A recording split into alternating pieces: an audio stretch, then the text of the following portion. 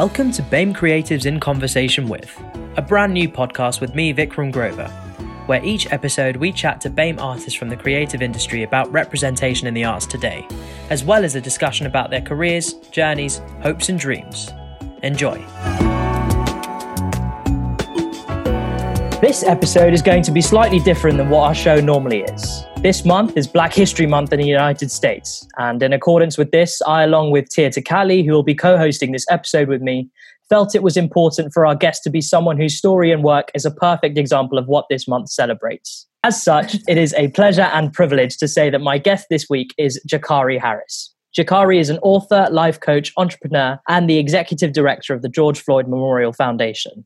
Jakari began his work as an advocate for foster care and adopted youth, and along with his own business enterprises and charitable work, also holds a cool 3 college degrees and a CV that is almost as impressive as his own personal story. Jakari, it's so great to speak with you. How are you? Where are you? Thank you so much. It is a pleasure to be on with you all. I'm doing great. I am born and raised in Tallahassee, Florida, but I currently live in Houston, Texas, in the United States. So it is a pleasure, and we are honored to be on this podcast with you all. No, how are you all? We're great. We're great. Yeah, right? We're good. Thank you. It's Of our course. first international podcast, this one, actually. So we're breaking all sorts of records today. This is the first one. Let's go. I'm excited. Let's do it. Okay, so we're forming a little bit of a tradition on this podcast where my first question to our guest every episode is one that is normally seen as microaggressive and uncomfortable, but we want to reclaim it because we know how proud of our heritage we are, and I hope you don't mind my asking. The question we've all heard a million times before: where are you really from? What is your ethnic background? Definitely. Well, my father was born in Tallahassee, but we have African roots, of course. I'm not too certain exactly where because I was adopted, so I didn't get the historical piece through the transition. But I know now that all of my family resides in Tallahassee, Florida. So that's where I was born and raised. But that is a question that I'm eager to learn about. So now I want to go back and get that information. Absolutely. Yeah. Like tracing your ancestry is such a cool thing to do. And I feel like everyone wants to do it. Although I'm a little bit like suspicious of just giving my DNA to like this private company. I don't know. I feel a bit weird about it if I was to do that. It is a little weird. It's like, how can they find that information? But for me, it's something worthwhile because it's about knowing who you are and learning more about yourself and your uniqueness. I feel like mine would be really boring. I feel like I know exactly where I come from. All the way. I feel like mine would throw up like random stuff. I feel like that's what I think as well. I'm like, they're gonna try to make me believe that I have more siblings, more family, or this, more that. I'm just like, I don't know if I really want to. That's a lot of transparency. But again, for me, it's one of the things where I ask, hey, let's try it out. You never know what you may learn, and you may have someone out there that may be related to you that you really just didn't know, and you all start speaking about it and learn together that you are really related. So I think it's worthwhile. Yeah, it's a really interesting one for sure, and we could talk all day about that. But no, we've got more important and more pressing issues to be talking about. I think it's really important that we start with the George Floyd Memorial Foundation, which is how we came to meet and connect and have some really important conversations. And we're obviously very grateful that we're able to have another one with you here today. You're fairly new to your role as executive director. Yes, I am the executive director for the George Floyd Memorial Foundation. I had started early January. And, I've been hitting the road running. The team and I, we are excited. We've released a scholarship program for high schoolers and legal students. And we have just done so many great things and have taken so many strides. Now we're bringing a new day to the world in terms of police brutality, in terms of equality, in terms of justice, education, and awareness through our programs and initiatives. And it takes people like you all in London and wherever individuals are to join in and get involved with our work.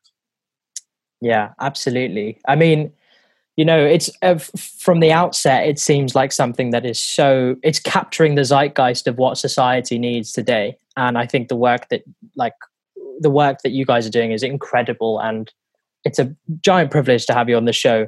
But I was wondering how you got into that role. Like if you look at, I'm sure there was an application process and all of this sort of thing, but what attracted you to it? Why, what spoke to you about the foundation that made you apply, and how did that then translate into the work that you're currently doing? Definitely. Great question. Thank you. So initially, when I was in high school, I was an intern at Parch and Crump Law Firm, and now Attorney Crump, he owns the Ben Crump Law PLLC, and I was continue working with him in his office during the Trayvon Martin case and other cases as they received national attention. And so when I learned about the George Floyd case that he took on, I got involved with the family, started doing some boots on the ground work with the family. And Bridget Floyd, the founder of the foundation, she asked me if I could be on the board of directors due to my experience and expertise and knowledge. So I said, sure. So I joined the board of directors back in August of last year.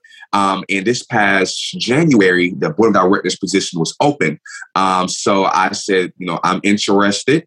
And we, went from there. The board of directors believed in me, believed in my work, believed in, all my vision for the foundation. And since then, we've been hitting the road running.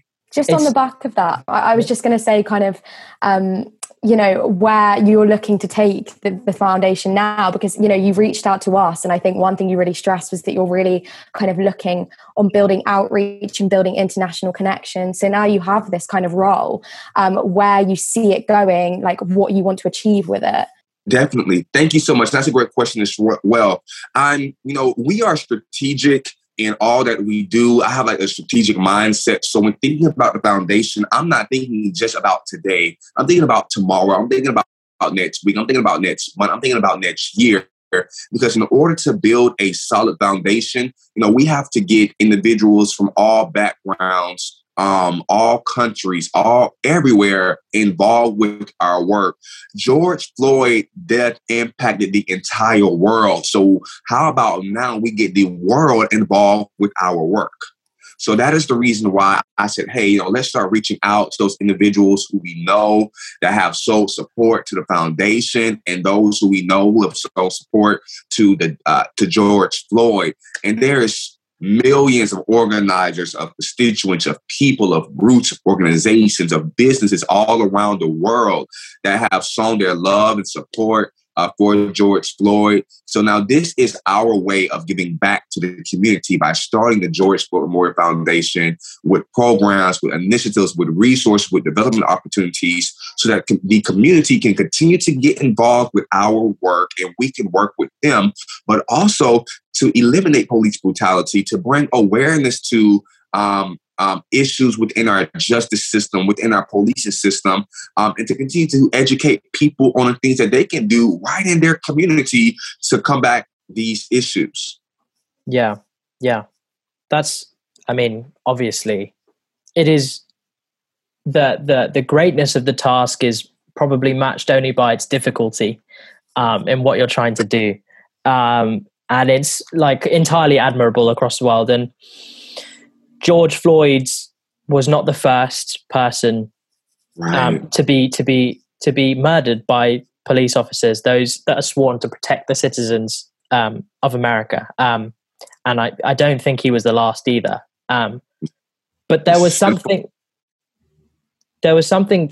about his death in particular that really rocked the foundation. And while, the deaths of other people like Ahmaud Arbery and people like that, they reached national news. George's death was internationally documented and discussed and obviously seen so viscerally. What do you think was different about George? Definitely. What I think is people saw a man begging for his life, begging to breathe for 8 minutes and 46 seconds. And I'm not sure about you, but when I make myself stop breathing for 10 seconds, I begin to feel dizzy. 20 seconds, 30 seconds. So I can only imagine, one can only imagine how it feels for someone to have their knee pressed down on your neck for 8 minutes and 46 seconds, screaming, begging, pleading, demanding, crying for your life. So when that video released and started going around the world even more, I believe that people was, one, very upset, two, very mad and concerned. Mad because the knee was on his neck. Concerned about, why is a police officer not getting off of his neck? Why isn't a police officer taking other strides to do what he needs to do to ensure that he is safe and George Floyd is safe? Because the goal of the police officer is to not kill. It's not to commit these acts of violence against community members. It's to protect. And he didn't do that. The officers did not do that. So I believe that people got very upset and very tired. And with the other deaths that started arising and coming about through police brutality, people got simply fed up. They want to see change. And George Floyd death was just the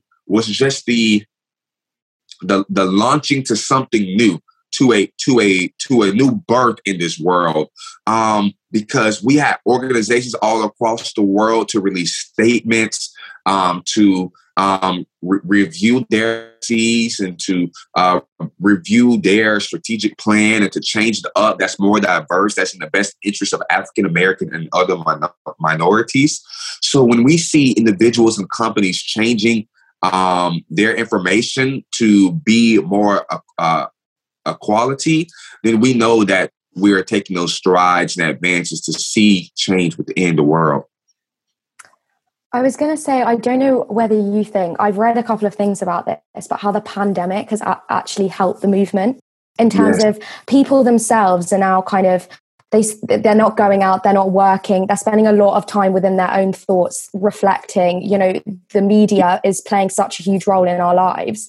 So I read a couple of articles and news reports about how kind of the pandemic has potentially kind of helped with this movement. I don't know what your opinion would be on that. Yes, I certainly do so as well. I can, I've been home, of course, due to the pandemic, and you have nothing. You don't have nothing much to do, or if you're working, you're working your 8-9 hours, however hours you're working, but there's still those few free couple minutes throughout those days, throughout those hours. So you go on social media, you turn on the news, you turn on the radio, and all you hear is the death of George Floyd. So people want to know, who is George Floyd?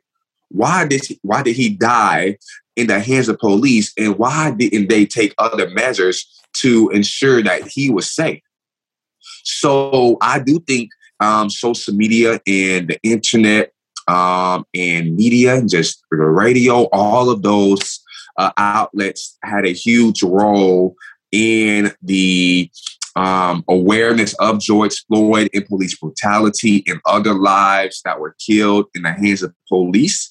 And yeah, absolutely. I think the power of social media, good or bad, has really been seen in this past year. And obviously there have been incredible movements like the ones that you have been so instrumental in starting and nourishing, but there have also been the ones that have not been as fruitful and have actually been entirely destructive. Of course, we'd be remiss not to talk about the recent stampede in Washington, D.C. For someone that's in your professional position, and also someone that's come from where you've come from, when you see what's being told on the news about these mobs and these people that are these rioters, they're not people, they first try to call them protesters, but no, they're rioters. What do you see when you see that, and what does that make you think about the work that you're doing? Thank you. That's a great question. I get that question quite often. Well, first, I think I compare what happened on January 6th in D.C. to the peaceful marches and protests that happened early on in George Floyd's death, and I look at the how involved were the police in the and just those individuals, the elected officials, different things of that nature. And I realized that for the Black Lives Matter marches and rallies and protests, there were hundreds of police everywhere trying to stop individuals from protesting, from marching due to these Black lives being killed by the police. However, when you look on January 6th, you had police officers taking pictures, taking videos with these rioters.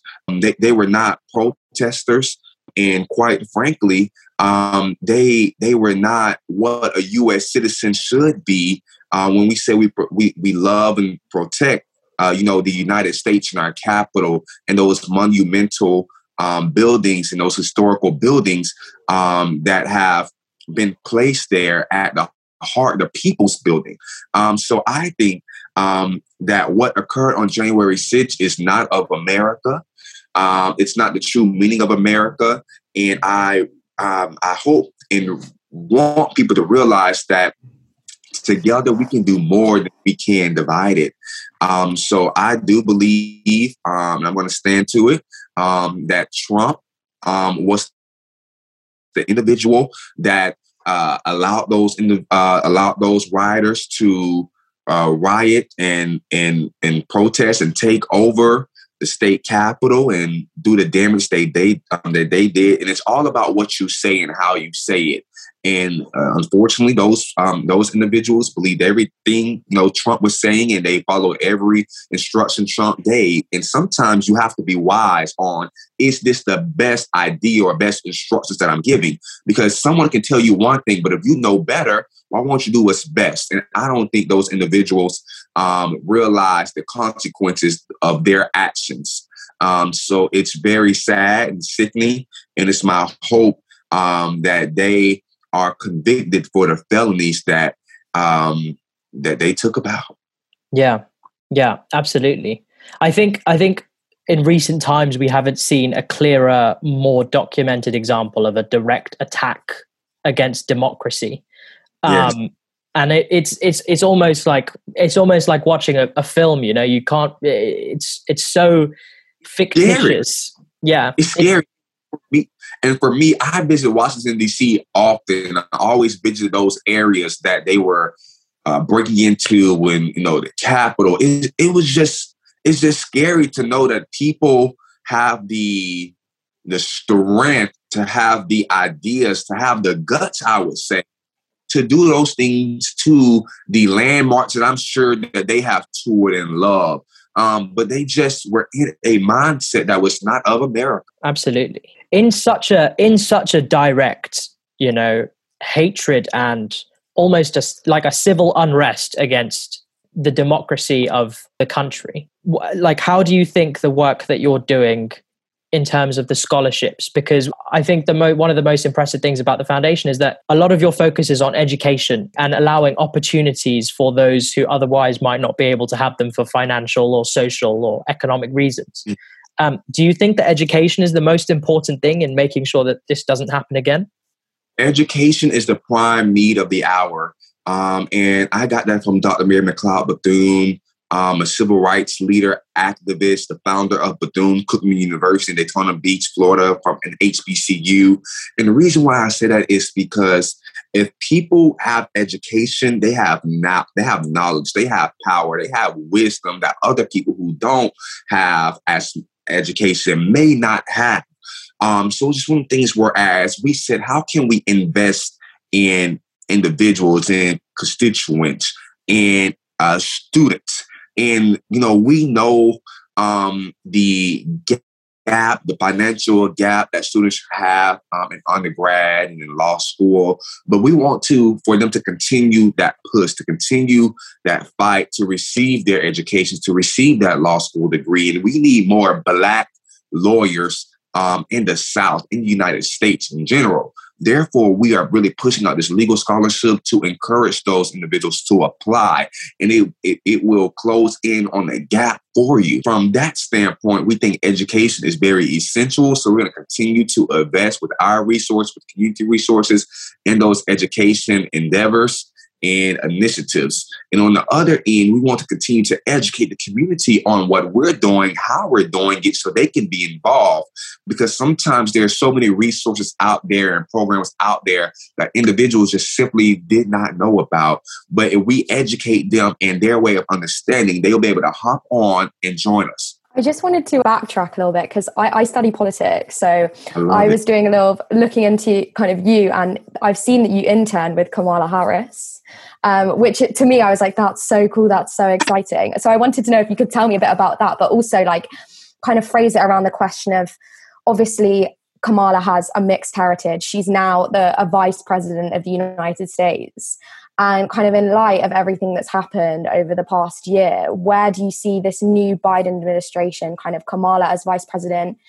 Is this kind of a new beginning for American politics? Is this a positive, optimistic time? Kind of what your take on that is, especially considering kind of you've worked with her.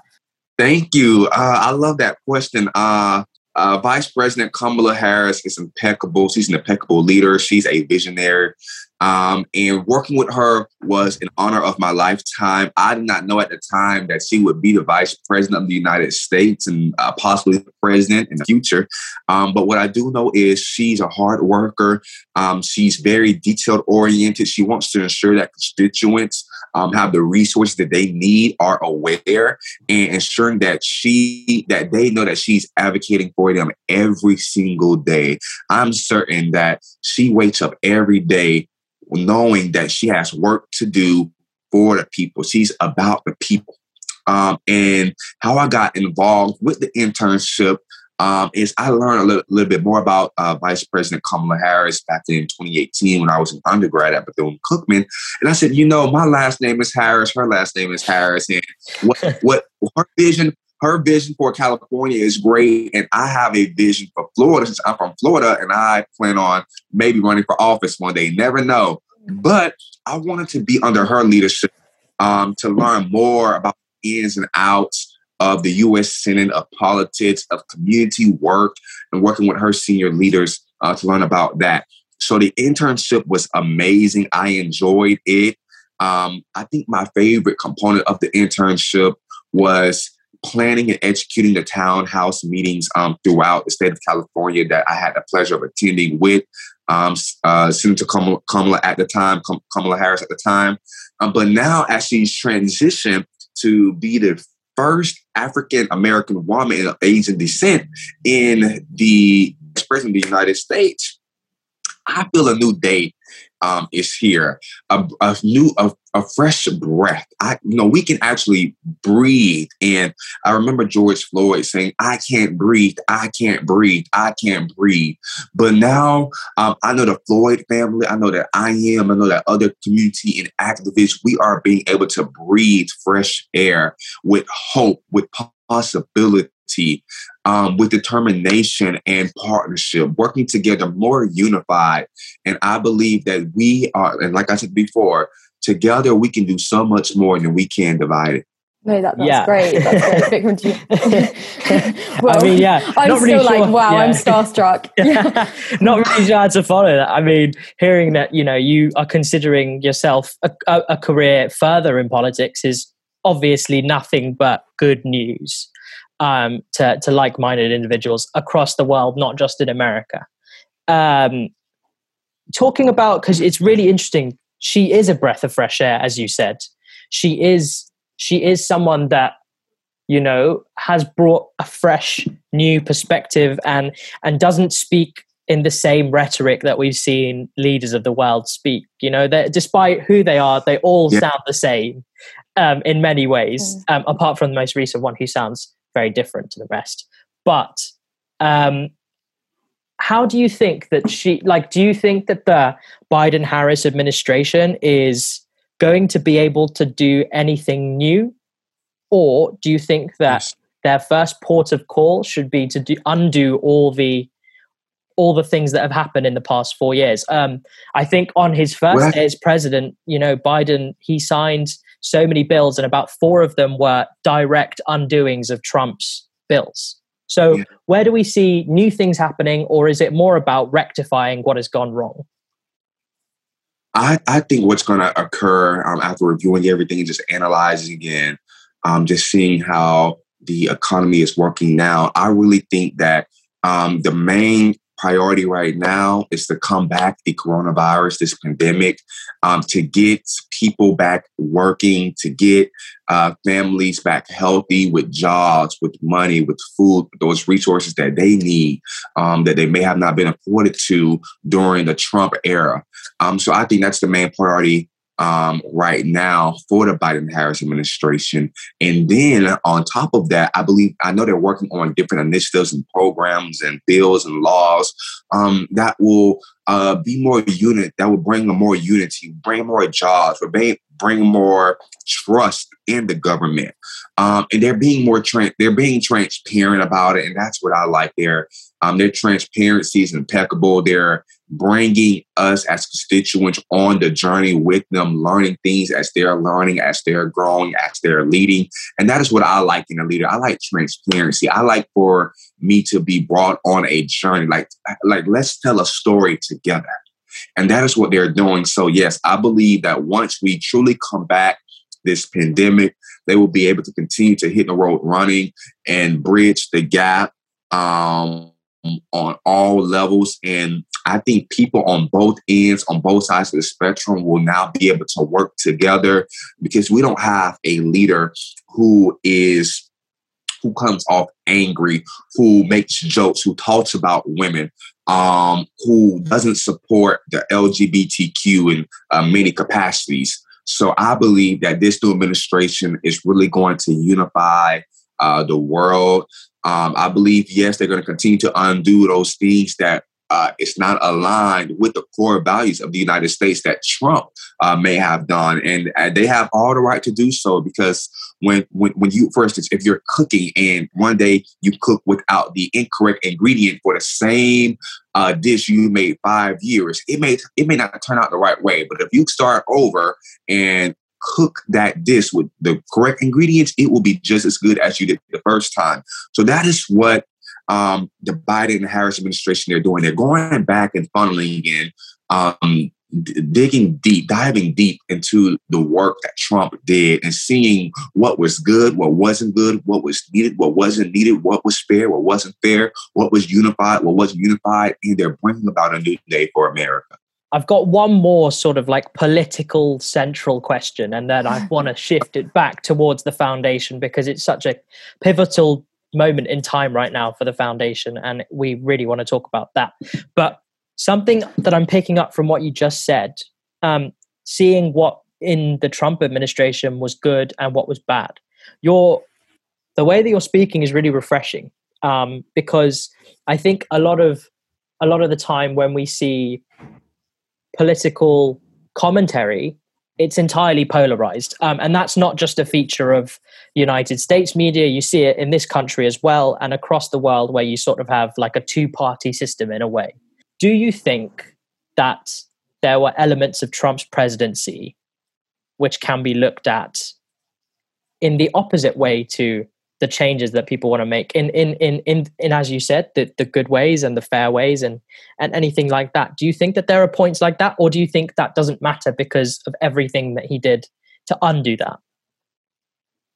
Well, what I think is the Trump era, the Trump administration, they may have done a few things that help certain groups, or they may have signed executive orders that help certain programs or initiatives.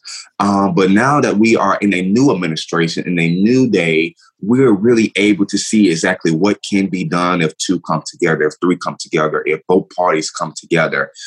So that is what I look forward to, seeing the unity in the House and the Senate. Of course, we have the Democrats have the White House, but seeing the two come together, one, and it's going to be bigger than what we think the two is. Yeah. Absolutely.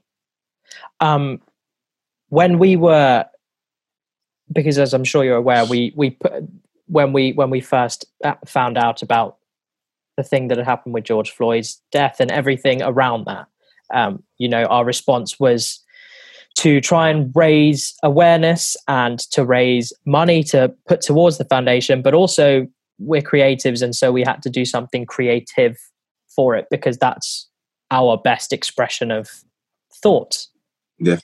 One thing that we looked at when we were looking through all the news footage is a video after George Floyd's death of his daughter sitting on, I think it's her uncle's shoulders, and she's saying, "My daddy changed the world." Personally, for me, that was probably one of the most hard-hitting pieces of news media that I'd seen about the entire incident and all of its ramifications. And I think that it's really true because even though, she was at the time a small child, like his death affected the entire world and changed a lot of thinking. And there was certainly in this country a lot of people realizing that even though they may not have considered themselves biased, they didn't have the proper education and they didn't have the correct mindset, which is so respectable to know that and to want to change that. And I think that is reflected in the work that you're doing with the scholarships and particularly law students. And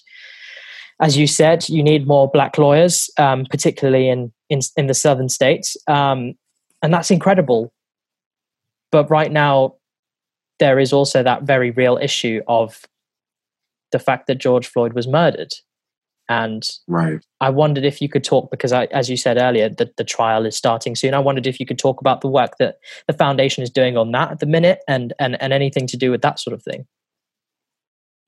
Definitely. Thank you. That's a great question. And, Gianna, the daughter of George Floyd, I think that was a very touching part of the awareness of the death of George Floyd, simply because if a young child that age knows the impact that her father had on the world, and she does not have a high school degree yet. She's going to go to high school. She doesn't have a college degree, but she's going to go to college. To know that her young years knows how much impact that her dad has on the world at that young age, then anybody who's older than her should know that as well. And that is what I got from her message. So that was very a piece that really resonated with so many, just like you all. In terms of the trial that's coming up, so the judge in Minneapolis actually decided to split the trial between Derek Chauvin and the other officers who were there on scene. So the murder trial for Derek Chauvin will begin on March 8th of this year, of course. And what the foundation is doing, we're educating people. On, hey, there's a trial coming up. Let's demand the elect officials, the judges, to have a free and fair trial, and to bring about justice. We want fairness all across the board. We want those things that should be presented. We want those discussions to be had. So let's have a free and fair trial. So we just released a petition this morning, and we would like for you and your colleagues, your organizers, to please help spread it, sign a petition, as we're demanding a free and fair trial and transparency all across the board. In addition, on starting March 8th, a component of this campaign is we know that a petition is a start, but now let's start sending letters. So we partner with Culture Greetings, and whereas you all will be able to order postcards online, I think it's like $3.50, or it'll be a pre-written statement about demanding for justice, about demanding for a free and fair trial. And we're going to send tens of thousands of letters directly to those individuals who can bring about a change within this case. So that is what we'll be doing, and continue to educating people on the journey. We want people involved with the case, involved with the trial. They were involved with the marches. They were involved with the rallies. They were involved with the protests. But now let's get educated together. Let's bring awareness together.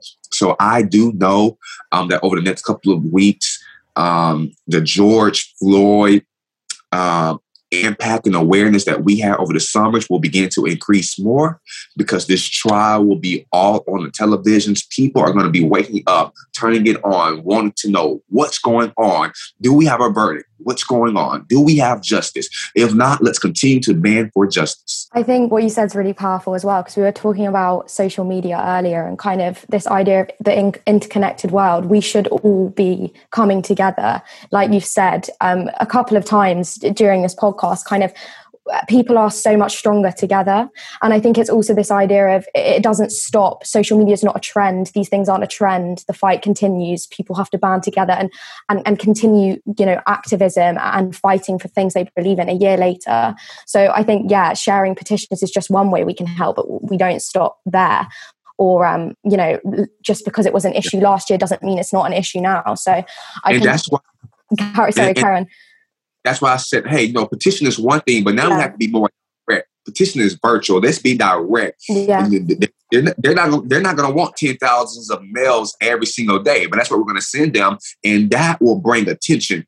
Let's get George Floyd justice. Let's have a free and fair trial all across the board, because we have constituents that's watching us. We have residents that's in Minneapolis, that's in wherever residents are. We're holding our elected officials accountable. And that's one thing that I have seen on social media is constituents calling out their elected officials, informing them what they're not doing, what they should be doing, why they should be doing it, and what we're going to do if they're not going to do what they're supposed to do. And elections come every, 2 years, 1 year, 4 year, however it is. And what we're going to do is we're going to vote them out of office.